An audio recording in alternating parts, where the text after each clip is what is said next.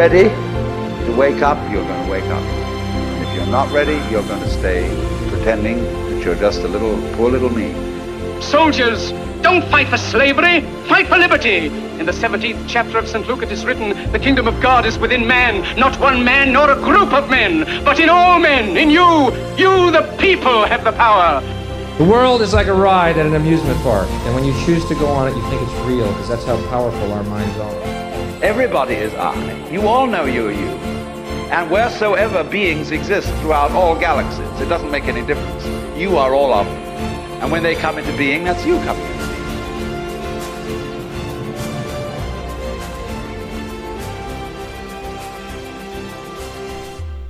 Dive in. Yeah, can do. So I've got a hot water. I've got You're on the Corona. Cold, crisp Rona. You're on the hard stuff. I'm on the weak stuff. Yeah, real men drink Ronas. So to say. What we're going to dive into then? What should we dive into? You wanted to talk about the devil's lettuce, marijuana. Oh. Mary Jane, sweet Mary Jane. What did Graham Hancock say again? Graham Hancock calls it what's the word he says again? Graham Hancock about it? I called it like cruel mistress. Oh, the cruel mistress. That's what it is. Cruel mistress. That's probably a good place to start, because we've been having lots of different weed and wacky experiences, but with weed in particular, cannabis, marijuana, whatever you want to call it. A lot of people don't talk about how marijuana it's something that shouldn't be abused. You know, I think I've been guilty of this in the past, where I've spoke about it on the podcast and stuff, and I've just sort of freely spoke about, you know what it's like. It's with psychedelics, it's sort of it's stigmatized in a cool way. You know, you just throw the words out there in a cool way, like, I've took psychedelics, look at this, look at me, this was my experience, it was mad. But I think there's what I've understood now from my experiences is a great importance in actually having consciousness and mindfulness around it, because I think especially in particular with weed, I think my personal opinion, I know a lot of people might disagree with this, but I feel like it is a powerful medicine, and it's something that should be, I mean, through my experiences, it should be in a setting where you can trust somebody, where you can feel safe. Yeah, definitely. They say that if you don't use weed with intention, it just brings up aspects from your subconscious that maybe you're not ready to deal with yet. My first experience with weed, really, when I used to smoke quite a bit back in 2015, but it was in 2016 when I realised that when I was in a safe setting where I felt safe around someone that I felt really close to and safe with, I noticed that my perception of reality was broadening. So I remember lying in bed and thinking about how the room was made up of atoms, and how each atom is like 99.999% empty space. Mm-hmm. So then I started to think about how therefore nothing is really solid, and I started to really comprehend like the non-physical force that's kind of guiding everything. And I think when people start to think like that for like the first time, when your perceptions start broadening, it is quite a scary and experience, and it can make people paranoid. So definitely what you were saying about like doing it in a safe setting around people that you trust, because I've smoked in settings where I haven't felt very comfortable with the people I'm around, and it definitely does exacerbate the kind of shadow aspects of yourself that that aren't too comfortable around other people, and it kind of exacerbates their own shadow aspects. Yeah, it's all just a big mirror, really. We said this last time. I think we were speaking about this a few days ago, and we're talking about the aspect of how it seems to be that marijuana or weed brings it sort of brings up the subconscious. You know, it's one of them medicines that gets deep to the subconscious and to the deep shadow work. Whereas I feel like for example, mushrooms and things like that take you to a higher. I feel like they blast you off beyond the body, so to say. Blast you off beyond the shadow work. It takes you into sort of into the highs, into the bliss. Do you feel that? Yeah, well, we were watching The Midnight Gospel the other night, and it's that Duncan, I don't know who, Clancy, the character, he's voiced by Duncan Trussell. It is classic. In that show, he said that he makes the comparison that taking psychedelics is like getting inside an elevator, and it can take you up to the top floor with these beautiful states where all is one and everything like that, but eventually you're going to have to come back down. and you're in traffic and you're shouting at people and things like that. And that is something I've really noticed. I think weed is a very powerful tool in like doing shadow work. I've had a lot of very important realizations when I have been high. Some of them really hard, but it does get you to face like those kind of shadowy aspects of yourself that you do push away, or that have been pushed away by conditioning. Whereas with like magic mushrooms, DMT, I've never done DMT, but I've done psilocybin, truffles. They take you up to the higher vibrational states. And for me, I think that was a good thing, because I'd never had access to that state before. So it gave me some sort of direction of where I wanted to be heading in my life and where I wanted to go as a person, like, where it kind of gave me a model for how I wanted to shape my behavior towards. It's interesting because, you talked about them higher vibrational states. It's interesting because I think a lot of people don't get access to them high vibrational states. I've felt that levels through taking psychedelics. I've also felt it through my own journey, my awareness heightening and getting more heightened, and I feel it more and more in my daily life. I don't have to take psychedelics and stuff. I can feel that sort of that state of higher awareness all the time. Yeah. But it's interesting because I think that I think a lot of context for in the Monday world in our lives, we sort of, you can get like wrapped up, in the minutiae, of life, like you get wrapped up in the 9-to-5 job and stuff like that, and things start weighing you down because everyone's got stuff that they're working on. We all have stuff that we're working on. Yeah. And I think the mind can start, playing tricks on you and starts getting you. It starts putting you more in the thick in your mind. Yeah. But I think that having that general awareness of like what you truly are, because I think that's what it does. When the psychedelics take you to that high vibrational state, it shows you like it changes the blueprint of what you think you are. And I think having that blueprint, holding that space of that blueprint in your mind, it's a lot harder to get caught up in the bullshit. Yeah, definitely. And I like how you described it as a blueprint, because that's what it really is. It's kind of a map to where you want to be heading, how you want to shape yourself as a person. When we're talking about the subconscious aspect of marijuana, I mean, you might disagree with me on this, but something that I've been learning, especially over the last few months when we've been working with the medicine, I think it's an importance to, if you are going to indulge in psychedelics, which obviously a lot of people who listen to this podcast are going to. For me, on my journey at the moment, I feel like it might be good to not overindulge in, say, for example, a medicine that takes you deep into the unconscious all the time. I feel like you might have to mix it up at times, like with a high vibrational psychedelic, like say mushrooms, that takes you more out there and expands your consciousness. Because I think maybe I might be wrong on this, but I think for me personally, when I've had experiences with marijuana, I feel like it can stretch you so far out there, and sometimes maybe give you too many things to work on. Whereas when you take mushrooms or something like that, it's like the information's a bit more all known. Yeah. So I think it's important to not just get caught up in diving too deep into one that takes you into too much into the subconscious. Definitely. I think it's important to like reach a state of equilibrium, whatever you're taking, if you are taking weed quite a bit, just lay off it for a bit, let yourself get to a natural sober state, and then, if you want to start exploring again. But I think I have been very guilty of this, of like getting too deep into the weed and just totally abusing it, what it's meant for. Which it's the same with anything. You can abuse coffee, you can abuse anything. So just reaching a state of equilibrium. Once you've like Terence McKenna says, once you've received the message, hang up the phone, kind of thing, and then go delve back if you want to go searching again. It's funny because you are somebody who, since I've met you, we'll take weed or something, we'll have this profound experience, and as soon as we've had the experience, we're like, we'll take a break, we'll have a little bit, or whatever experience, whatever we experiment with, and then a couple of days later, you're like, I think we should do another one. Should we do it again? That is me, because my mind's like always wanting to ask why. Like I always want.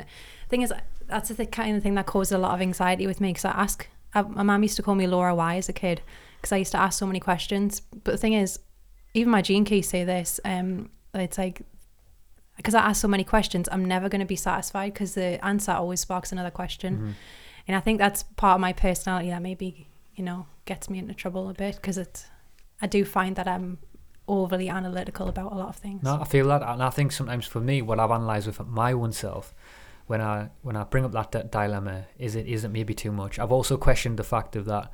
Is it just my ego or the monkey mind being scared to dive even deeper? You know, because it is a scary thing when you start, as you know, you start unraveling these different deeper patterns within yourself. It gets a bit scary. Yeah. But at the same time, on the other side of that, that's the other voice that's sort of speaking. It's sort of saying that, you know, we're in a, because for me, sometimes when we get so pulled so far out, I feel like I've been questioning the process, because I think there's a reason why we're in the human experience. You know, there's a reason why we're in these sort of meat suits now. I'm Dan, you're Laura, and I think there's an importance to that. And I think sometimes sometimes the psychedelics, especially the experience we've been having, they can stretch us so far out that I don't feel like I've got enough time to bridge the gap to back to the physical. And I think there's an importance, because I think if you're always going far out there all the time, how can you like bring that back into the world, like with your interactions with your friends and your family and stuff like that? I think I don't know, maybe, like I said, maybe it's there's a part of myself that is a little scared boy as well, but there's also an analytical part that is trying to understand that all this work needs to be slow. You know, you can't just like sort of drop it all of a sudden, like the Truman Show, just drop rain on everyone and just blast them, like put ayahuasca in the water stream or something and just blast everyone open, because they wouldn't know what to do with it. You know, it's got to be like sort of slow process, slow integrative process. No, definitely, I agree. Got nothing to add to that. I'll tell you something I will talk about though. I want to take a drink of my honey first though. Sip of this. I want to talk about the weed experience that we had with you know, we had the experience where, because something that I know that we've been experiencing a lot is, you know, because I think when you have these, I know we're just talking about weed here in general, but it's because that's obviously what we've been using a lot to practice, to get in them deeper levels within ourselves. But for me, this level of awareness, and it can be achieved through, I mean, for me, a lot of these levels of awareness that I can achieve through psychedelics, and this is just speaking from my own personal journey, I can 100% achieve these states just through me just sitting with myself. But it's about creating the intention in the space within my mind, in a safe space. You know, I can, and it's also as well the people that I'm with as well. You know, it's everything intertwined and intermixed. But I can hit these deep levels of awareness very fast. But what we've been experiencing is that, because I find that the medicine or the experience that you're having, whether it's through meditation, whether it's through psychedelics, I feel like the way that you it's hard to explain this, but just like yoga, you know, you have yoga poses, and certain yoga poses affect different aspects of the body and can work through different traumas and different tensions and things like that. I feel like when you're having these deep experiences, even the position and the position of your body can affect the experience. So a lot of time I'll be in the meditation pose, say, for example, if we're taking weed or something, and it feels like the work that's being done is different to the work that is being done when I'm on my back. So for example, when it felt like more, it was more sort of when I was in a meditation pose, it felt like the experiences were like more a oneness experience, like sort of tapping into my true higher self and true power. But when I'm lying on my back, it feels like a more integrative word. What's the word? Integrative. Yeah. Where it's healing. So, for example, I remember that experience I had where I was lying on the floor, on the yoga mat, and I was just basically completely surrendered. And maybe that's a part of it as well, because the corpse pose, that's a surrender pose. You know, it's like what you do at the end of yoga when your body, you've worked every single muscle in your body, you know, and and that, because that's what yoga was designed for. Yoga was the original purpose of yoga was designed for the aspect of the shavasana, you know, at the end, that was the importance of the practice. But yoga would be the unlocking of the body and the mind to get to that place where you could completely surrender yourself. So when I was lying on my back, I had this experience where, I mean, I know I told you about this, but I'm just speaking about it for the listeners, where I had this, you know, it was like a red light. That's the only way I could describe it. There was like a red light in my gut, and there was one around sort of like my lower crotch part of my body. And I remember it coming up so vividly, and it was like, because when these things come through, and we've spoke about this many times, it's beyond language, you know, it's like, it cuts straight to the known. And it was basically just communicating in a way that was telling us that there's something not right here, something needs to be healed. And I remember and I've done enough practices now that when the energy And I know energy sounds like a weird word, you know, like people say, I can feel the energy, man. But it's like, it's hard to describe this, but it's you know, it's beyond of language, but basically just something takes over, you know, the higher self, and you feel the vibrational state in your body change, you know, and something came over us in that time. And like I said, I've had enough experience to understand that the breath is a great tool to be able to move the energy into certain parts of the body. And as this tension was highlighted through the Shavasana pose, I literally just sort of took a deep breath in and intuitively just blew it down in my body. And it was sort of like a billion shards of just glass, just like sort of not glass, but that's just only the best way I can use it. It was just like, yeah. And whatever needed healing was removed from the body. And I feel like that, I think like this knowledge, you know, this is what I want to talk about. I know this is a long rant, but I feel that this knowledge is something that has been lost within civilization, you know. I know that you're reading the book now, Supernatural by Joe Dispenza, which is a cracking book. But this is like leading towards this ability, that this inherent ability as us as human beings have always had. And I think that maybe psychedelics are just, they're not just, you know, there is a biological compound that's affecting your experience. You know, we're made of chemicals, as Terence McKenna says. But I think there's also like a belief aspect in that, you know, where I feel like maybe when you take psychedelics is taking you to the inherent ability that we already have, and it's just maybe bridging that point of the subconscious aspects of yourself that don't fully quite believe, that maybe you're in too much programming or patterning. Yeah. But through my own experience, what I've been feeling now is that I know that we all have the ability to tap into them high states of awareness whenever we want, if we do have a physical ailment. And for me personally, I think it's just about, you know, it will unravel through your journey as you become more awakened. But I think you have to like make that exploration an importance in your life. You know, you have to make time to meditate and sit with yourself, because when I'm not meditating, and I get off track, you know, like fucking about and that, and your mind's all over the place and doing stuff that I shouldn't be doing. It's hard to tap into that aspect of the awareness, you know. And I think that's all I'm trying to say anyway. I think it's important to, you know, these deeper awarenesses are accessible, but you have to like make it an importance in your life, just like you would go into the gym and doing pull-ups, you know. Definitely. I've found that yoga's been really helpful for me.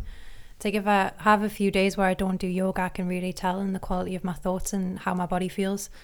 But I think society's set up in the way to like keep everybody distracted, busy, under a constant state of stress, so they don't really have that time to tune into themselves and learn how to witness and respond rather than just unconsciously react to whatever process that's happening in their body. I liked what you were saying before about, you know, the corpse pose, Shavasana, being like a surrender. Because when we were doing that weed experience, when I was sitting up, and something intuitively told me that I needed to lie down and surrender. And when I started to surrender, I could feel my nervous system shaking from the inside, like really like intensely.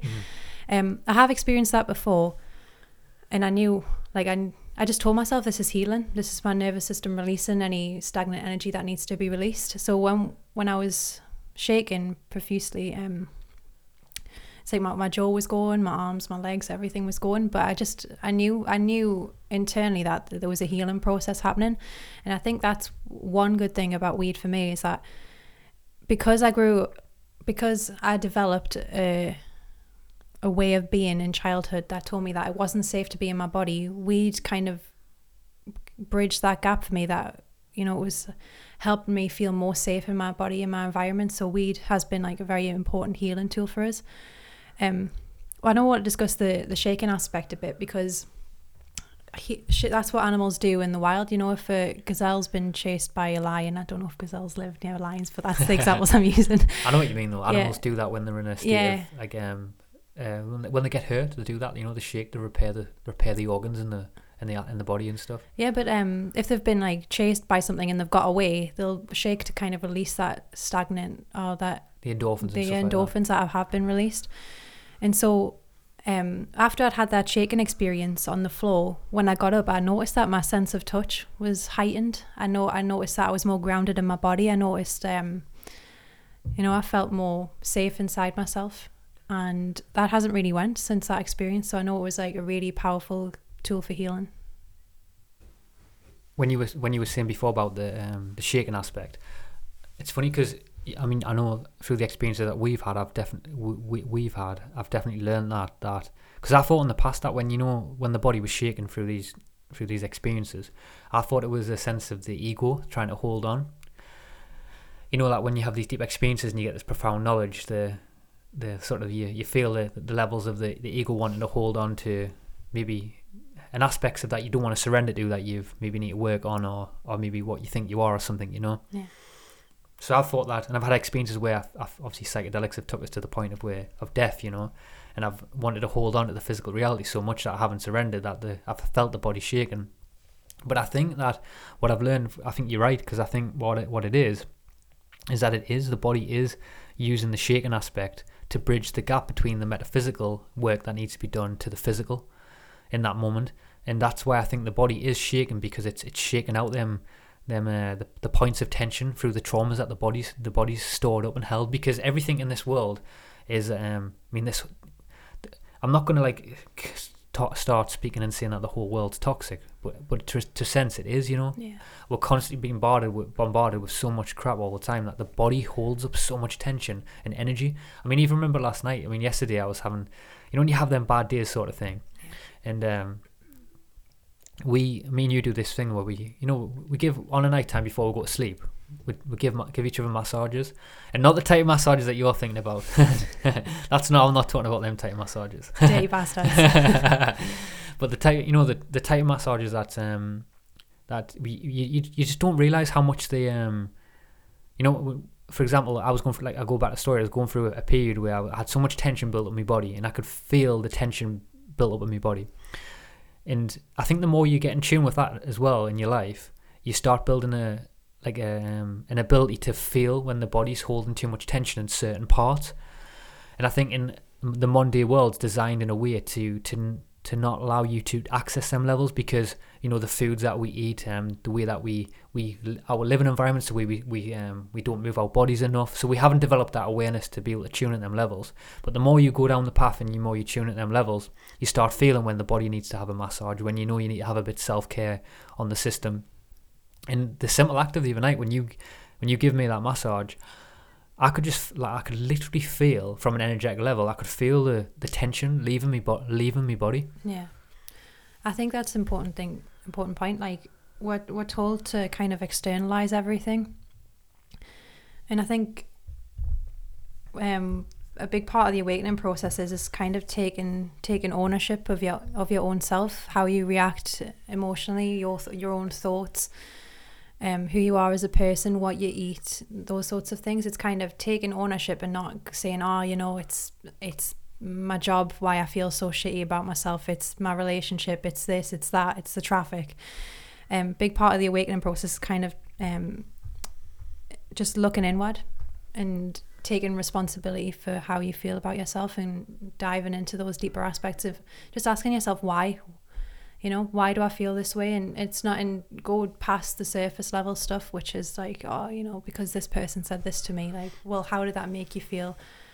I think I like in Ziggy Marley's song, he says, stress is a tool of oppression. I just feel like most of society is living in a perpetual state of stress.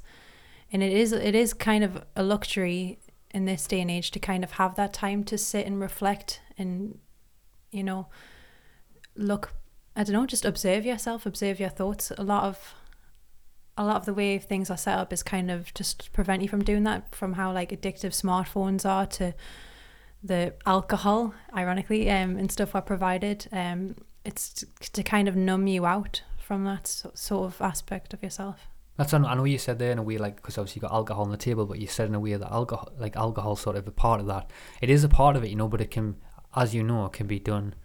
These things can be done in moderation, you know. If you can bring consciousness to everything, but it's, you know, it's when consciousness isn't brought to these things and there hasn't been an awareness developed around over abusing certain areas of the human experience. That's when it comes a detriment to who you are. You know, remember when we were the other day when we drove outside the supermarket, and we analysing every single person, everyone with the masks on and stuff, and they were just buzzing around so fast in that state of like, because that's a state of fight or flight, you know. Yeah. I've felt it in my life when I'm at my point where at the place of, I would call it no mind, you know, where I'm not, you know, I just haven't created the space within inside the self to, I don't even know what you call it, but I haven't just created that space inside myself to function in a way that's a true human being. Because when you're in that space within inside yourself where, you know, I've got this to do, I've got that to do, I need to get in here, and then I need to get the tea on, I need to do this, I need to do that, your thoughts can't function correctly, and you morph into that machine like human that's no longer feeling and sensing anymore. You're just on like a program that's just spitting out. I've definitely noticed that within myself. Like when I've been doing yoga, and now that I'm feeling like more in touch with my body, I'm noticing like the difference between the left and right side of my body. So even now I'm like, I try pick things up with my left hand more when I would normally go for my right, just to kind of, I don't know, switch up my patterns a bit, because it's an unconscious process that I've developed just to use my right hand mostly because it's my dominant hand. Like in the mornings I've been trying to use my left hand to brush my teeth. It's a lot harder, but it's kind of breaking those ingrained patterns that we've all had throughout our lives, and it takes you out of that autopilot state and kind of, I don't know, it makes you experience the present moment more fully. Have you how was it again? I don't know if I talked about this before. I think I told you about the study about the did I tell you about the study about the art of trying something new, about how it fires and wires new connections? I don't think you. I can't remember, but I'll just basically describe it for people who haven't heard it. But there was an experiment that was done where they had two groups of people, right? It was jugglers, and they had one group of jugglers that basically, you know, both group sets of jugglers basically practice the art of juggling. But a set of jugglers at the end of the experiment could actually juggle, and some of the people who did the experiment couldn't juggle still in the end. And the question that was proposed at the end was, who, out of the two groups of people, the ones who could juggle at the end and the ones who couldn't, who was the ones who learned the fastest? And the question is, it was neither, you know, both of them learned the same, because it was just the act of trying a new skill that fired the exact same neurons in the mind that created a new neural connections in the mind. Yeah.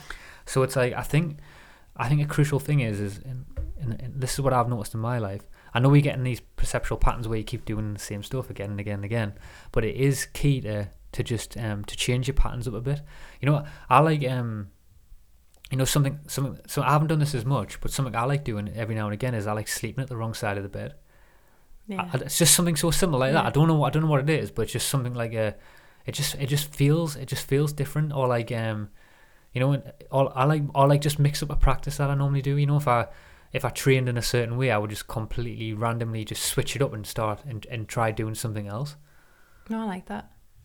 I've been doing that a little bit more, like putting on different music. You know, I normally have my go-to playlist that I kind of breathe the hell out of, but I've been trying to listen to different music just to kind of switch up things a bit. And I think I am guilty of like kind of getting stuck in the same patterns. You know, I wake up, I go for a jog, I do yoga, but I think I need to, like, you know, try something different in my day to day. There is a practice only in the discipline of that though as well. You know, I know I'm like contradicting myself again, but there is also because, you know, a lot of people think that, you know, especially in the community of self-help and stuff, they think like, you know, when people say you need discipline to do this, you need discipline to do that, things do take discipline, they definitely do. But I think there's you know, I've heard this before, you know, when people say like how, because the Monday world's always after them immediate pleasures when it comes to discipline.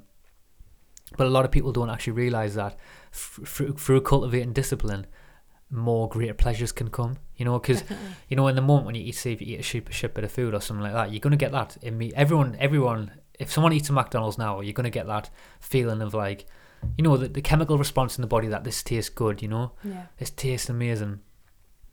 But you know, if you're in a moment where you could get a choice to pick McDonald's and you don't pick it, you're going to think that like you've deprived yourself of that immediate pleasure. But in the long run, eventually over time, as that discipline's craved, as you don't choose to do that option, you'll start to feel different longer lasting pleasures in your body, you know. Definitely. I remember telling people I used to work with that like that I think a salad isn't like infinitely more satisfying than eating a pizza, and they seem perplexed by the idea of like a salad could be more satisfying than a pizza, but it's like, you know, when you start to change up your patterns and change the way you eat, it's like, you know, you notice your senses are heightened, you notice different flavors more. It's not just like, you're not just shoving like 10,000 carbs down your throat. It's like, it's a more intense, deeper pleasure. No, I know. You know before when we're talking about the weed experience. Yeah. I want to dive a bit more of that, because it's hard for me sometimes, you know, when I've been having these big experiences and stuff. Because the thing is that I know it's hard for me sometimes, you know, when we do the podcast and stuff. I've spoken to you this many times. How do I convey across some of these big experiences that I'm having? And it's quite a hard thing to bridge these gaps of like, how do I explain it, you know? Because I know it sounds, half my mind's thinking that I know it sounds crazy and too far out there, and some people maybe just haven't even got the contextual understanding to understand what I'm even talking about, or they might hear it in a different way. And I get that, you know, because in the past, if someone was talking about some of these big experiences I've been having, they wouldn't understand. But I've been having these big experiences where, like I said before, I know I can take psychedelics and I can achieve these amazing experiences where the body starts healing itself, and these deep levels of awareness can come through. I can also be with a certain person and help them heal their certain things. But I think like what I've learned over the last few years is that, especially with all these different experiences I've been having through these deeper states of awareness, I feel like we all have that, and we all have this inherent ability to access these states, but they've just been like, you know, for some reason or not, you know,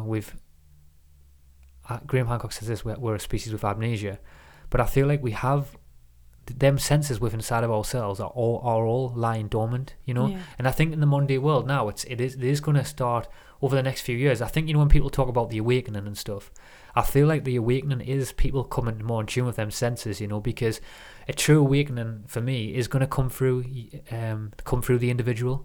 You know, the individual, like, you know, not having to rely on a medical system anymore that is outdated, you know.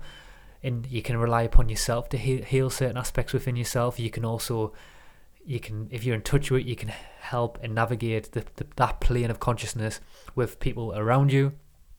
And it comes for, and then obviously that awareness as well comes for the way that you manage your money, the way that you manage your stress levels, the way you manage your health, everything like that. So I think the awakening that is coming is like an individual awakening. You know, of course it's going to look like a mass awakening event in the grand scheme of things later on down the line. But I definitely think at the minute one of the big awakening that's happening is individually so many different people are having these little tadgets of experiences where, you know, they're in the room or something, the experience, they're taking psychedelics, they're having experiences where they're feeling tingles down the body, they're shaking, they're working on things, you know, they're working on past relationships, they're starting to feel deep, profound moments where the universe is starting to speak to you. You're having synchronicities, and I think this is where the awakening is really at. You know, it's on these little individual tangents where eventually, collectively, it's gonna blossom into something beautiful. But I think it's hard because I've been in this position because I know I do a podcast and I vocally speak about these things. So in a weird way, it sort of creates that community awareness for myself and for other people. But I think a lot of people probably don't get a general understanding of how many people out there are going through these little things. Sometimes people think that they're alone in this whole experience, you know, of having these experiences. But it's through people, especially, you know, who reach out on the podcast and stuff. There's so many people who are reaching out saying, "Oh, I'm having this experience where my ears are popping," you know, or I'm getting these deep messages in every moment where I'm meeting somebody or something like that. And I don't know. I just feel like the awakening is here. You know, it's like individual basis, like that. It's bringing forward the shadow within inside yourself. Definitely, it's like it's all happening on an individual basis. I think it was Sadhguru who said, like, someone asked him, what's the plan to change the world? What's the plan? He's like, I'm sticking to my plan. You stick to your plan. And I think if everyone, you know, gets in alignment with their higher self, you know, there's something higher than us that's orchestrating this. If we all get into alignment with ourselves, that plan's going to unfold the way it is, you know. It's like we're all going to be little pieces of a grand puzzle piece. And I think I think a lot of that at the moment is going to be speaking our own truths, even if it is uncomfortable around for other people around you.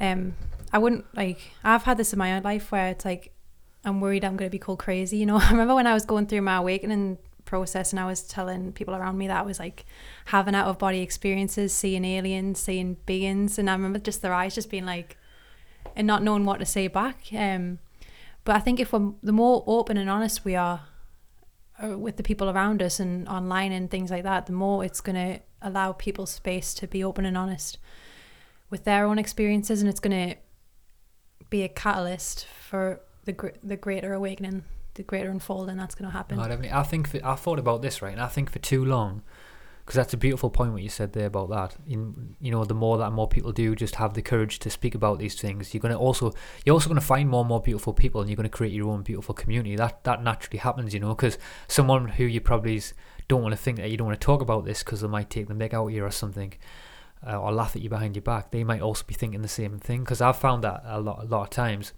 But I think there's I think for too long we've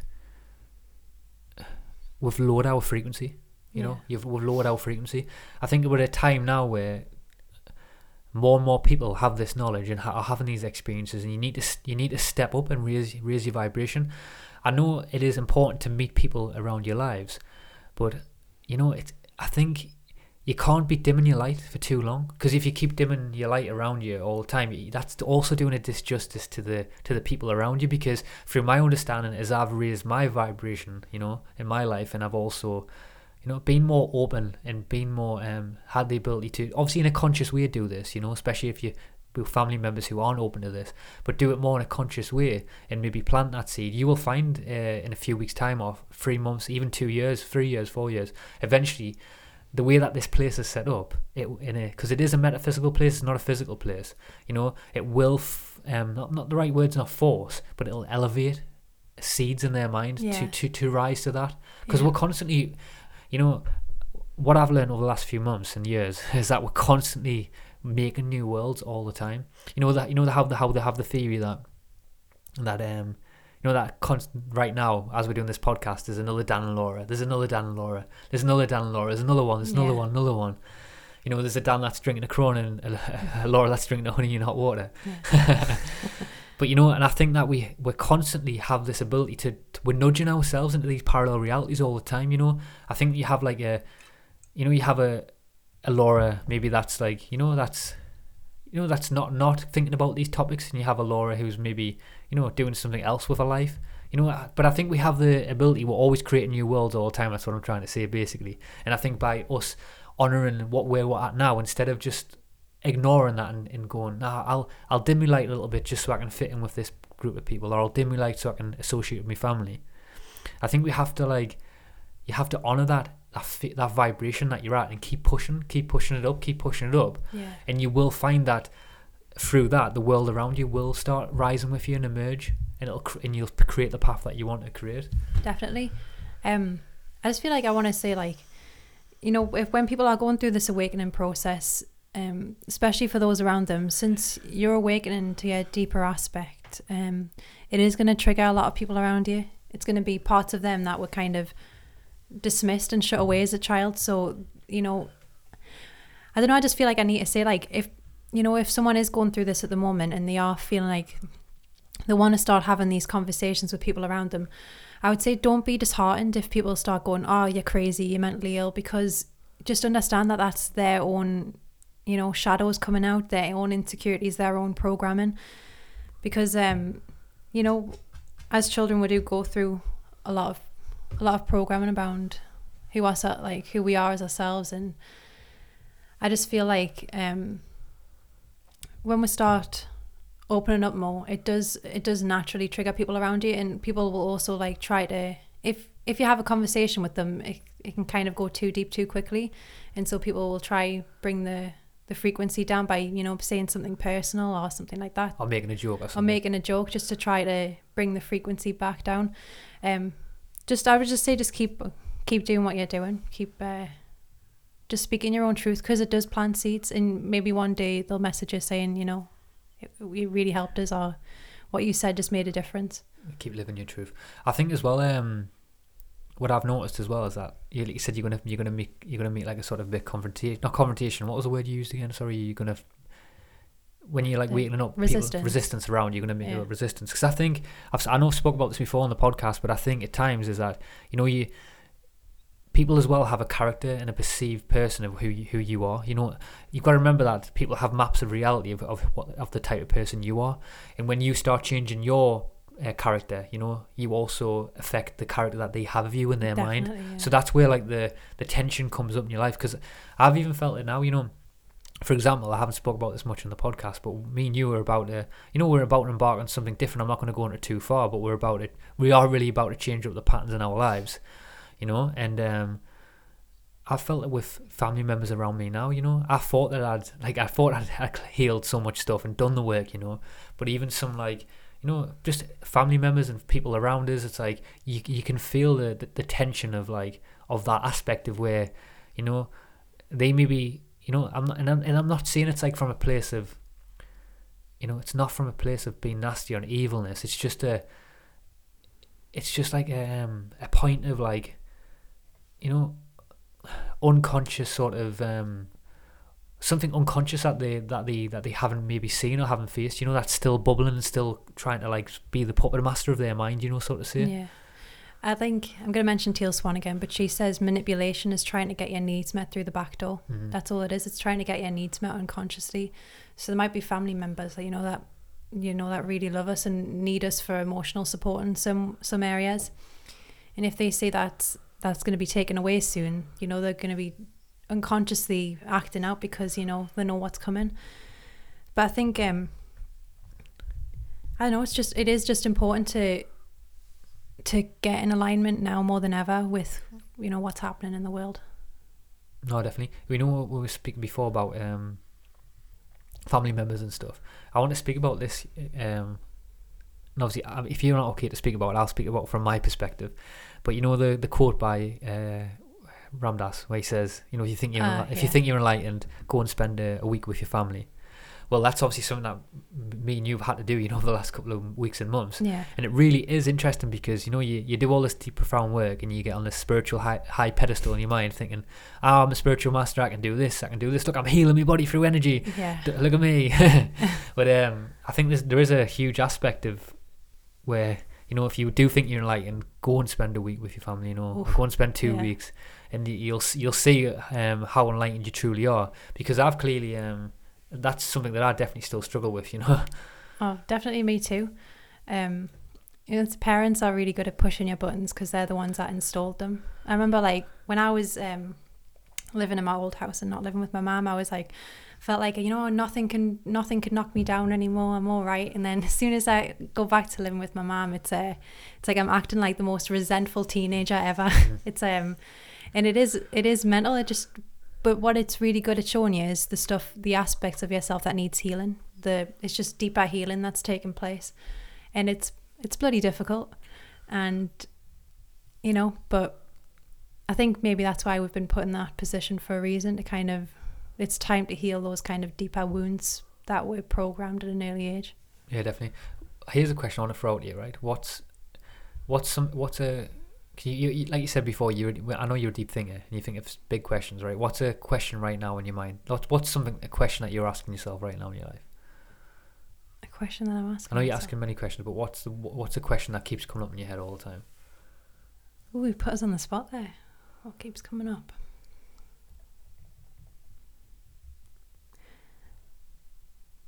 Maybe it's not so much a question, but what I am thinking about a lot is how deep the disconnection goes. Because I'm seeing, when we've been doing this deep work with it inside ourselves, I'm kind of, I don't know, I kind of got not a vision, but I got a message that the disconnection in society is running very deep at the moment.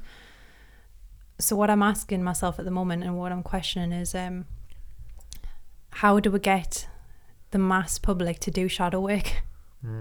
How do we get them to start healing those subconscious traumas when society's stacked up in a way to prevent that and stop them and keep them in a perpetual state of just unconscious reaction. Put ayahuasca in the water supply. Jesus Christ, yeah. That's one way to do it. But yeah, that's one thing I'm asking myself, because I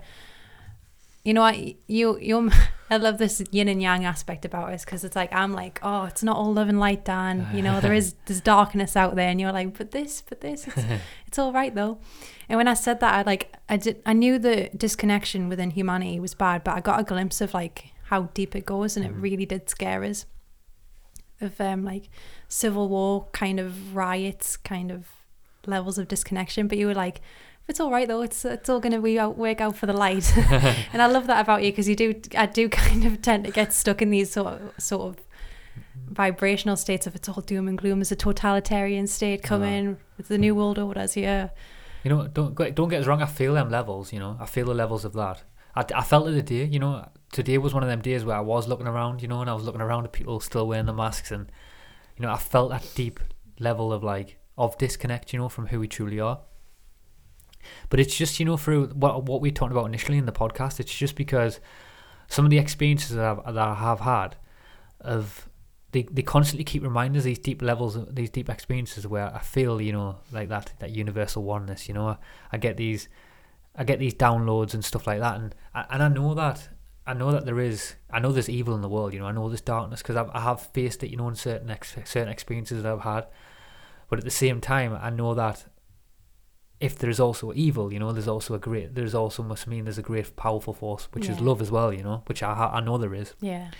And I just feel like, and I don't know, sometimes when you have these experiences, I just know, I've got a deep feeling within that I know that that it is going to all be good in the end. Yeah. I've spoke about this analogy before, but for example, the birthing process of a woman having a baby, initially the birthing process looks like something that is a bad thing. It's stressful, it's tension, but eventually at the end of that, something beautiful is born.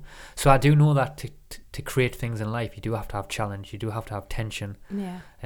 You have to have a push and a pull, to create something. You have to have the light and the dark at the same time to create the polarity of what this experiencing is. So I just try to, there's a part of me that revels in that, like in seeing and feeling the aspect of darkness, because I'm not dismissing this darkness, Yeah. but I'm just like so much like in a place of mind where I don't know, I feel like I'm like, bring it on, Yeah. I don't know, it's like there's just a bigger pull within us that knows no matter what, I will keep pushing to do what's right in my life. And I think that's what we've all got to do in our lives, because people are going to be, that's why for one of them, for me, is to not wear a mask, is to stand up for that, because I think that these, I don't know if the right word's battles, but I'm going to use that word, but I think in our lives every single morning we get choices. You get choices every single second in our day. You get a choice when you wake up in the morning. You get the option to make your bed or not. You get a choice to do yoga or not. You get a choice to drink some water or drink some fizzy pop. You get a choice to go to the supermarket and wear a mask or not. And these little things are energy, and by you putting your attention in them, you're saying that I want to see more of this, in my reality. Yeah. So for me, by going to the supermarket and not wearing a mask, I'm telling the universe that I don't want this in my reality. I don't want this now, Yeah. So I'm going to do, so no matter what is in my reality right now and going on around us, I'm going to, I'm not going to wear a mask. I'm going to keep being true to me. If this is a test of the, like everyone says that this world's a test of the soul, Yeah.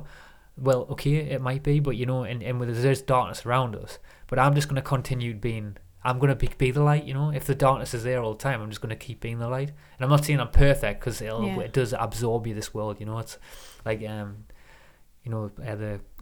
Maya, it's the great illusion, Yeah. like the great pleasure is everything, taste, touch, smell, fuck, everything, pulling you in.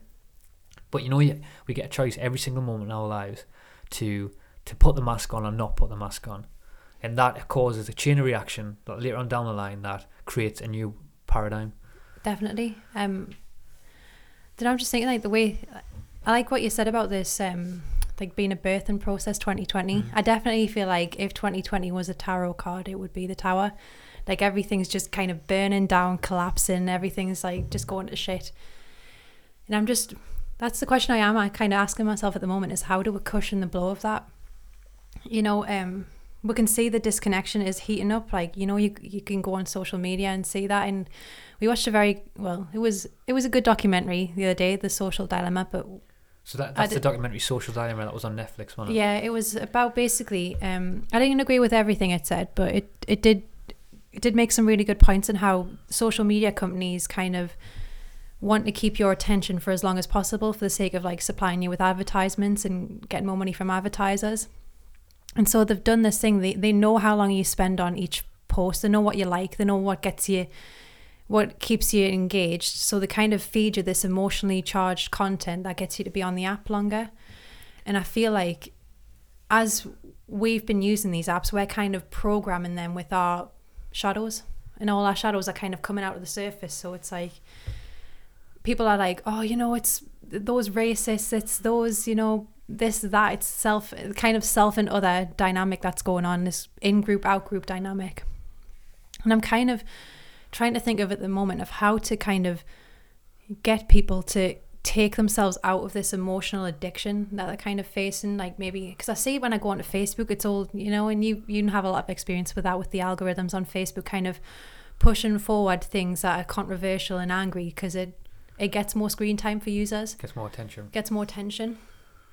And what I'm trying to think of at the moment is how to kind of make people aware of this cycle, because they're exploiting a vulnerability in human psychology and the human psyche. So what I'm thinking of is how to kind of make people aware of that cycle so they can take ownership. Like, okay, I've looked at this content on Instagram or Facebook. It's made me feel angry. And then I want them to kind of process that and maybe go, okay, I don't want to feel angry. You know, I'm going to take a step away from that and work through why I'm feeling angry. What's this triggering inside me? What shadow aspects is coming up? Because if we carry on, if we keep just, you know, subconsciously just reacting to whatever we're seeing online and what we're being fed, it is gonna be like bad. It's gonna be quite scary. But that's what's on my mind at the moment, is how do we get people to kind of do that shadow work and look inside themselves? I mean, I don't know how we can fully do that, you know, Yeah. especially on a mass scale. I mean, I know one thing that I'm thinking of right now. I know that what I feel now is I have a responsibility to. No, I'm not saying that I'm not still going through doing work myself. I'm always doing work. Yeah. But I think there's a level that you can get to, you know, where you've done enough work, where you can help other people, you can catch other people. Because I think there's an importance now. I think there's, you know, I'm seeing it now. I see it in you. I see it in other people around us. People who have been doing the work, like for the last couple of years, you know, and they've really been doing the work in the thick of it. And I think they've developed enough awareness to help catch people. And I think there's more people now in positions where they can catch people who are coming through. Because, you know, this work that's coming now, you're gonna, you know, it's like, I've noticed it in my family members, you know, like who you wouldn't expect. I've seen the work happening. You know, I can feel it. You know, and I think more and more people now are going to get pulled into this. And when we know how hard it's been for us, you know. Oh, definitely. I mean, I thought it was somebody who was, I mean, the levels that this goes to, I mean, there's levels I haven't even seen yet, but the levels of like disconnect with inside the self that goes so deep, the shadow that needs to be worked on and stuff. You know, and we thought it's been hell. You know, it's also going to be hell for other people. You know, it's going to be a challenging time. So we need to be mindful, but also be ready to, you know, by doing this podcast now, we are catching it. We're catching people who need the help as well, you know. But I feel like we need to have more leaders within in society, you know, because I think one of the biggest disconnects now is, and this, I felt this growing up as a young man in the world, that there's no leaders to look around to. You know, you don't have any people that you can look at and go, you know, he sounds like he's speaking about something that's all right, or she sounds like she's speaking about all right. You know, you look at all the celebrities and stuff like that, you know, the spewing out absolute garbage and nonsense, you know what I mean? Yeah. But I think I don't know, I think we just need, it's coming, you know, we need more leaders that people can that can catch people in the correct manner. That's what I feel anyway. Definitely, and I think that's part of the like awakening process that's happening. More people are coming forward, and they're going to be leaders in different avenues, probably things that we can't even consciously comprehend at the moment. But I like that about you, because so there I was kind of sucked into like, you know, oh, it's doom and gloom, but then you're back up with the, you know, I think you don't know. I really like how you balance this out. Just sucking on your ego hard. No, but I think it's, you know, I like I said again, I know there is an aspect of evil in the world. You know, I mean, I can go down that trail of thought, but it gets back again what you said in the previous podcast that we did. You said, you know, you give your attention to the evil, it absorbs you. Because I remember, like, can you not remember when you first start the journey, right? And there's a great importance to this, right? You know, you're looking at conspiracy theorists, all these conspiracy theories like Alex Jones and stuff, and David Icke. I know that they serve a great purpose. You know, they've helped me on my journey. I'm not saying that everything they say is correct, but a lot of stuff they do say is definitely bang on. But you look at the conspiracy side of things, you know, you're looking at all these like Illuminati stuff and all these like child sacrifices and all this stuff, and you know, there's an importance to understand that, because you create an awareness of what you're actually facing, you know, what type of world you're in. Yeah. But at the same time, it can be all consuming, because I went down this rabbit hole. I remember once where all I was looking at was just like pure like all the evil, and you start like, you know, you start feeling your own frequency inside yourself, like being like, oh, like low and stuff. But then it's only when you balance that out again with like, you know, things that are positive in the world, or things that you can start working on elevating yourself in, that it balances it out a bit. Definitely, because I feel like my cynicism is quite strong because of all the stuff I've kind of seen. I have noticed that like weak point within myself to kind of discredit anything that comes from like a mainstream media source, because it's, oh, you know, the mainstream media tells lies, it's all bullshit. It is like yeah, but the thing is, it's like there's such a level of distrust at the moment, like with everything. We don't, like, I think we're getting to the point where we even argue like, what is truth? What can we all even agree on? And I know you've answered that question before, that, you know, there is something going on, but like in terms of in this, like, I don't know, things we can base agree on. I think what social media and the internet's done is kind of everyone's living in their own little echo chamber. And it's hard to kind of create a consensus of people that, you know, to get people to agree on like a single thing.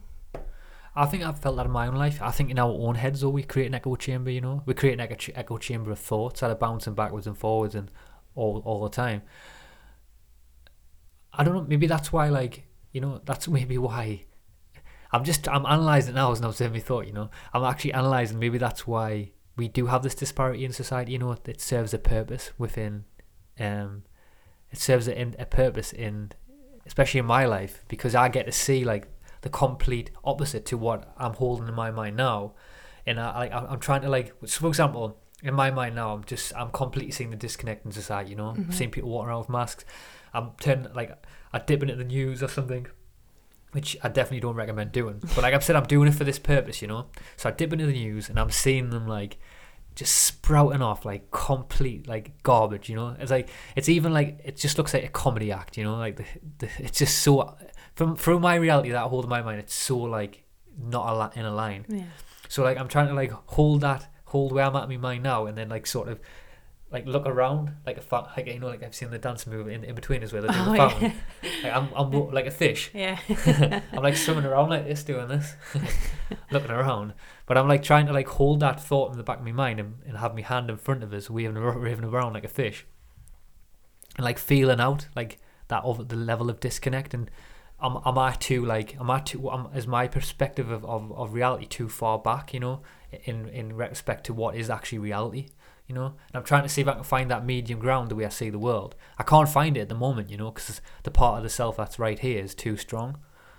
Maybe that's it. But maybe that's it. It serves a purpose to do that, to check in with yourself and see where you're at in your own life and the direction that the direction you want to take in your life. Definitely. Sorry, I got distracted there, knocked the microphone. But I just, because we were talking about this the other day. It was like when we hear stuff on the radio, it's like a different perceptual reality that's happening. You know, we climbed Campbell's Peak at the Lake District at the weekend.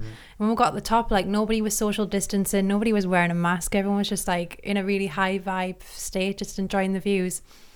And then like you turn on the radio and it's like, 500 deaths from coronavirus, please wear a mask, and stuff like that. So it's like, it's hard because we're not around people in cities. We don't spend a lot of time with other people. It's hard to kind of see who's actually buying into that reality. You know, I know a vast majority, like all your audience and people on YouTube probably don't buy into that reality, but I'm interested to see like what the actual numbers are. Mm-hmm. It's hard because it's like with the way, I don't know, because the way social media is set up with our own different feeds, I just feel like it's hard to get like a clear, concise number of, I don't even know how you would kind of view that anyway. No, I know, but I think they're doing that on purpose. You know, you want that on purpose. If you're like in a system that wants to, you know, wants to control and wants to appropriate a certain reality and a certain way of seeing, you know, you're gonna discard that the ability to understand how many of you there is, you know, like how many people are truly like buying into this, you know, but that's controlled in a way through, you know, through saying that if you don't wear a mask, you're gonna get charged £100, you know, or if you don't do this, you're not gonna be able to, you're gonna get sacked from your job, you know. Yeah. And it's hard for, I think there is a lot of people who are looking around and thinking, God, this is bullshit. This doesn't add up. This doesn't make sense. We felt it around people around it in our families and stuff who completely bought into COVID and still buy into it. Yeah. But now they're slowly starting to like look around and go, fuck, this just does not make sense at all. This is just stupid. But when does it get to the point, you know, where like, you know, we go, no, this is enough. When do we all take all our masks off and cuddle each other on the street and stuff like that? I don't know, but now you're right though, because there is, you know, like when we were like for example, you said we were at the way at the weekend. We went to the Lake District, and you know what, like we're in nature, and like, you know, nature has a complete different language, you know. Like I think it was Duncan Trussell who said this in a quote, right? Duncan Trussell said, like, I bet there's some guy right now who's meditating under a tree somewhere that doesn't even, or in a tribe somewhere that doesn't even, he's not even living in fear, he doesn't know what the hell's going on. He says, God bless that man. Yeah, but it is true, you know, like if you weren't like, you know, if you were absorbed in a reality like where you didn't have to listen to news, you know, you weren't dependent on going to a job 9 to 5, would you know anything was going on? I mean, even if you just walked outside now and there was no one wearing any masks, would you really think anything was going on? Because you wouldn't, because there's nothing, there isn't anything going on. That's the point. Yeah, I mean, the only evidence I've got, like, in my reality that there's a virus, or because of the, like, lost my trail of thought, but like that there's a virus going on, is that there's people wearing masks and there's screens put up. But it's kind of like, if you take the virus out of it, it's like, what does that mean? Like the mask over the mouth, the screen so we can't talk to each other, it's all kind of set up in a way to kind of stop people from congregating and socializing and sharing ideas. And it is kind, I think we're going to jump topics here, but it is kind of set up all in a way like, let's do everything online. Let's kind of get humans to spend as much time online as possible. And I think we both know why that is. No, but Bill Hicks said it as well. He said it years ago. He said, let's all buy bigger locks and hide away in our houses, you know, and never see anyone. But there is no that, because, you know, I'm gonna throw just a random thing out there. It's just a thought that I've had, but like, you know, if there is like I know that this deeper awareness is probably independent of anything that can be manipulated through technology or something like that. But if there is a mass awakening that is happening, you know, where more people are tuning into senses within inside themselves, and people are activating certain people as you walk down the street, you know, like Dolores Cannon talks about this, how wherever you go in the world, you know, you leave a seed of energy that interacts with other people's fields and other people's auras that invokes consciousness within them, you know. Like I think the Egyptians spoke about that, how they believed that the pyramids were a beacon of consciousness, that, you know, the second that you stare at them, it invokes something within inside yourself that like makes you see a different perception of reality and plants that seed. And if you are gonna, like, I know this is going out there and massive, you just talk about the physical side of things that it affects, but from like a metaphysical perspective, if you're not like, you know, because I know collectively, right, that when certain amounts of people like are together, things can happen and can emerge, like especially with intention and things like that. And there's also unconscious metaphysical things that are constantly in fields of energy that are interacting when with certain groups of people, and if they're putting a limit on the certain amount of people and energy that can be created, like for example, one of the most beautiful things that, in my opinion, is where this energy is cultivated is in like music events and music concerts where like-minded people get together and they create this energy and this ambience together where they can have these amazing experiences. Even for example, you can't even do like things like ayahuasca ceremonies can't be partaken now, retreats can't be taken out, can't be done, even for example, there's probably an argument for like sporting events where that energy is cultivated in the human spirit, so at the minute really, it's like that the human spirit where energy is cultivated is being pushed down and squished. Definitely. And we were talking about this a couple of weeks ago, saying like when we were kids there was more of a sense of community in the towns that we lived in. Now I don't feel any sense of community, and the only sense of community I have is online, and it's good because we can more like-minded people can meet up, and people with like different perceptions of reality can meet up. But what we also need is community groups on the ground. We need people in the physical kind of getting together, because it's all well and good like talking about all of this sort of metaphysical stuff and the awakening that's happening online. But if nobody's putting that in place inside a community level, then what good is it really? It's just kind of playing to this agenda of like merging our consciousness with AI and kind of going into the cloud. But I think that's why I appreciate Owen Benjamin so much, because he's, he kind of saw what was coming and he decided to get his own land, start growing his own fruit and veg, being active in his community, starting a homestead. And I think that's what's really missing, especially maybe I'm just talking from my own life because I don't see it, but maybe there is aspects of community still out there. But I do feel like in England, especially, it's like we are very isolated from each other, very, very isolated. Community deprived. Yeah, definitely. Lost. No, it's not a good point. I felt that I have went over parts of the world though, and and that community aspect is really rife. But COVID will affect that, because I watched it. There's a guy on YouTube, I can't remember what he's called now. I can't remember. It's a guy basically who travels around the world, and he just like vlogs every experience and interaction with people. It's really cool. And he was like talking about the social dynamic of how COVID will affect, like say a village in Sri Lanka, because their whole community aspect is set up in a way that they share a well, they share spices and herbs, and some people give some apples and some people give some fruit and bananas. But if you do want to sever like that connection, because there's true strength in that, there's true strength in community. There's always been true strength in tribalism, where like, because if like we know that as human beings, true power and true powers in you being a self-reliant human being. That's why like tribes in the past, like the Native American stuff like that, they got wiped out, because they didn't require like going to school and stuff like that. They would, like, white man would come over and say, oh, we'll give you an education, and we'll give you a house and we'll give you some clothes and stuff. And they're like, no, it's better over here. It's much better, we're free. We can run around and do whatever we want, and don't have to deal with your bullshit. But it's like, the whole world's it's been leading like that for years and years, slowly taking away the true human the true human fundamentals that give the foundation to tap into the true self. And once that's been taken away fully, from that position, anyone can do anything to you. They can manipulate you. They can say like, here's a vaccination, and there's nothing you can do about it. If your paycheck's relying upon like going to work 9 to 5, what are you going to do? Like, because we've all got responsibilities. If you've got a family and you've got kids who need paying, when it comes down to it, and you haven't got food on the table, you're probably going to get the vaccination. You're probably going to wear a mask. Yeah.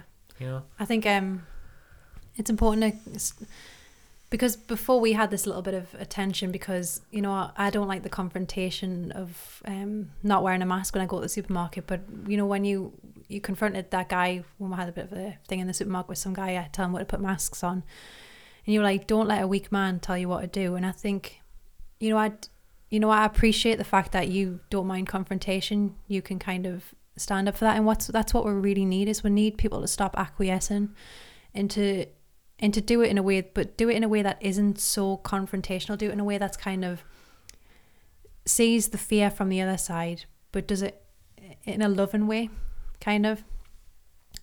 And I liked it because Owen Benjamin says, it's like, you know, what would have happened if his great grandfather said no to no to wearing shoes, because that was the first step. Put on shoes for the roads, and then you know, go to university, get this. What was it like? He said, this person had said no at the stage of shoes. You know, what would life be like? So I know there is an important balance. Our feet would be a lot different. Definitely, but I know it's maybe that might be a lot stronger. Yeah, it might be a ridiculous example, but it proves a point that it's like at some point we need to stop acquiescing. There's no point going, well, we'll wear the masks, but we'll still do the work. But we need to stop wearing the masks because, you know, to exchange the word mask with vaccine, change it with, you know, you don't get the vaccine, you don't get the supermarket, you don't get to eat, you don't get to travel. Just, I think this is the point where we're having to stand up and kind of say enough's enough. How far does it go? Because it's a good point, because, you know, I've thought about this, right? You know, because with me doing these podcasts in person, I've intentionally done these podcasts in person because there's a human element that's missed by doing them online. You know, it's a lot easier to do them online, but I want to do them in person because it's something more special for the audience, special for me. Just, it's, you know what I mean, it's a deeper form of communication. But you know, during lockdown, when I had to jump back on Zoom and do some conversations, what happened was during that period, because I went from the transition of doing them in person then jumping back onto Zoom, I actually like started seeing the transitions, because, you know, when you're in something you can't generally see it. So when you're just doing podcasts online all the time, or you're messaging someone on Facebook all the time, not having real communication, sometimes, you know, the awareness of maybe that's not quite right, it'll start getting murky, because it'll just become second nature that this is just the way it is. And I feel like maybe in the past, you know, I know these deep transitions have happened through all out human civilization, where, you know, like, well, supposedly, if this is the theory that's right, you know, like we come from hunter-gatherers or early humanoids or whatever you want to call it. This obviously, I know we have conspiracies around that, but just using that as an example. And the hunter-gatherer doesn't get to see the transitions, you know, becoming the modern day man. I mean, you could just use the Native Americans, for example. Yeah. You know, they slowly were integrated into society. They started, like, you know, wearing clothes, you know, eating different types of foods, you know, living in different types of houses, you know, integrated into the modern day world. And we don't get to see them, like, them deep transitions in our lives.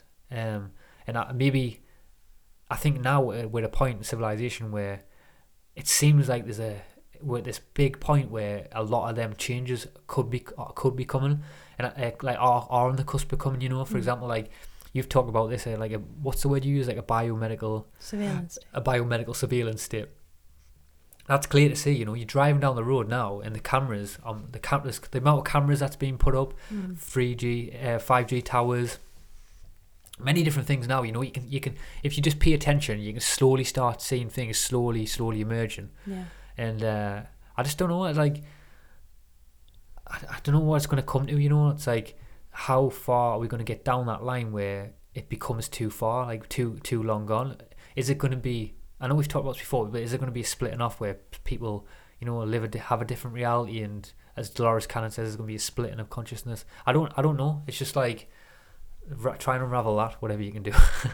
I think what we need to do is get out of cities, get as best we can, get out of cities, because that's where the most control is going to happen, and where the most polarity is going to take place. I think getting into the countryside, buying your own land, I think that's the way forward. But, like, here's something, right? I'm going to play devil's advocate, right? Okay. Because a lot of people can't do that, right? A lot of people are just playing devil's advocate. A lot of people are in positions right now where people listening to this podcast are in cities, and they haven't got the movability to do that. You know, they've got family, they've got kids. That's what people are going to see. You know, I know that on the opposite side of that, you can, no matter what it is, you can do anything in life. You know, so how can we like cultivate from that position? How can people start cultivating that? And for me, what I'm just going to say now is to combat what I'm going to say is, like, you know, you can start taking your power back slowly in your own life. You know, you can start, like, for example, you can. You know, there's like this brilliant, like, projects and schemes where people like have share like allotments in cities and things like that, you know, or people like there's like wild foraging things where people can like collect food and stuff like that. And I know that's not, you're not going to collect all your food by wild foraging, especially not in the UK in the winter, and maybe other countries as well that have more wintry climates and things like that.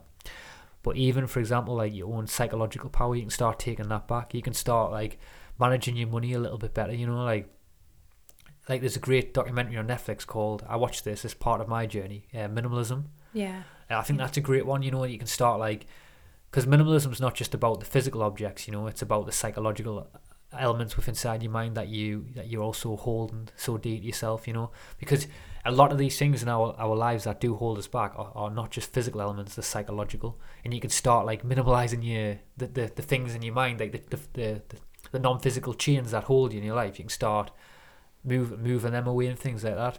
Definitely. When I was growing up, my dad gave me this really good analogy of the backpack.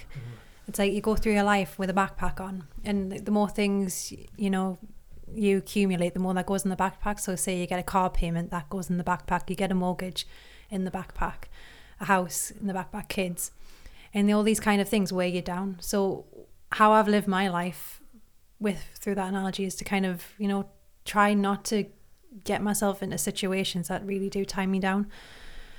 But I understand that's not the case for a lot of people. Like a lot of people have more responsibilities. So what I'd suggest is just, you know, the act of just starting to get in tune with yourself and maybe make time to sit with your thoughts. Just anything that kind of takes you out of the state of unconsciously reacting is you taking your power out of the system that's already sucking your energy. Just start taking your energy back into your own body. Dr. Joe Dispenza has some really good meditations on how to get your energy away from the stresses of the material world and try to transmute that back into your brain to use that as creative energy. So I've used a couple of his meditations and they've been pretty life-changing. But yeah, just little steps like that every day, like little rituals to kind of take away these deeply ingrained programming and shadow aspects that have been put on us. Joe Dispenza, what I like about Joe Dispenza is that you know, he's such a because that was one of the books. I know you're reading the book Supernatural now, and I've got that on Audible as well, and I want to listen to more of it. But because I've listened to about half of it, but I said, you remember last time I wanted to revisit it again because I've got new lenses now. Because I think that's what we're constantly doing. We have new in our lives. You know, you read a book at the beginning of your journey, your awareness heightens, you get new lenses, and then you sort of, it's good to go back and revisit the book because you start to see new things and that you didn't see before. But I think the work of Joe Dispenza is a really powerful one because I think in the world right now is, you know, this like, because he's, in my opinion, he's bridging this gap between like what's classed as sort of woo-wooey versus like from a science perspective, and it's really hard to do that. But he started doing it on a mass scale, and he's starting to show people like how you have the powers always within you, you know, to do anything you want. I remember as well, like, you know, because there's a huge this is like going to change the topic a little bit, you know, talking about beliefs and stuff like that, because I think beliefs is a big powerful thing, because, you know, society in general, it's like, it's, you know how you have I think we've talked about this before in the last podcast, can't remember now, but you know, like how you have parents and stuff like telling the kids not to believe in the imaginary friend and stuff like that. Mm-hmm. But if you start like looking at the fabric of reality right now, everything around us is like not in general, like the walls and stuff like, well, maybe the walls are not real, well, they're not real, but I'm talking like in terms of like, you know, these physical elements within society that prop society up, like, you know, like you've got like the money system, laws and legal system, and everyone like attains to these laws, but really like when you break them down, they are just like sort of, they are fictional things that we only give power to do because we hold them up. Like money's a great example of that, you know, money's not real. If like, it's like basically with money, you're just saying that like, I'm just going to turn around right now and say that this cup is £10, you know, I will give you this £10. And because the fact that you believe that this is a transactional thing that, you know, you'll spend all your life working to get it, to save it up, to buy things. But there's a big thing in society that is fabricated on beliefs. Definitely. And obviously what I liked about Joe Dispenza's work is that I know he's breaking it down from more like a biomedical point of view, like talking about your body and stuff, how you can heal yourself and things. But that belief system and that understanding that you get from like understanding that maybe my thoughts do create the internal reality of my body being sick or something like that, or being whatever it is you can take that out bigger with inside yourself and start realizing that all these things that are what's the word, like I can't say the word, I'm terrible at saying words sometimes, but like sort of propping up our reality in our lives, all these different things that are propping up our reality in our minds, you know, they're not so as fixed as you think, you know. Your situation and the way that you see life isn't so fixed, you know, like you know, the 9 to 5 job that you work isn't your identity, it's not you, you know, you're not like, you know what I mean, it's hard to explain. Yeah, definitely. It's like it's like the Matrix, you know, everyone holds the Matrix up because of their collective belief in it. And I think, you know, once you start realizing that, you know, your beliefs and perceptions create your reality, and then you start to see how the programming of how everybody's been programmed and to have these certain beliefs, that's when you can sort of take your power back away from a system that's been designed to kind of make you feel powerless and make you feel like you're not special. And I like that Terence McKenna quote where he says, you are the center of the mandala. That this whole universe is based around you. Not from a narcissistic point of view, but like from a higher dimensional perspective. Everything that you come into contact in your life is for you. It's a mirror of yourself. It's for your own expansion. And I think if more people started to believe that, the more rapidly the world would change for the better. Let's leave it there. Definitely. Boom, boom, boom. Peace and love. Peace and love.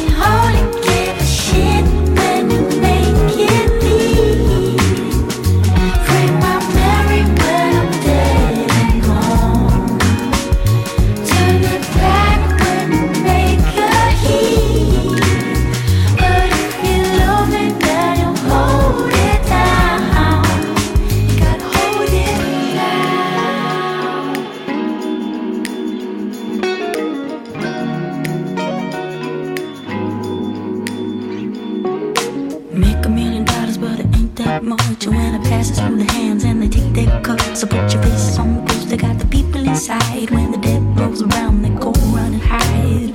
East side to the seaside, south side to the middle, and of course I died. And north through the border to get the time on.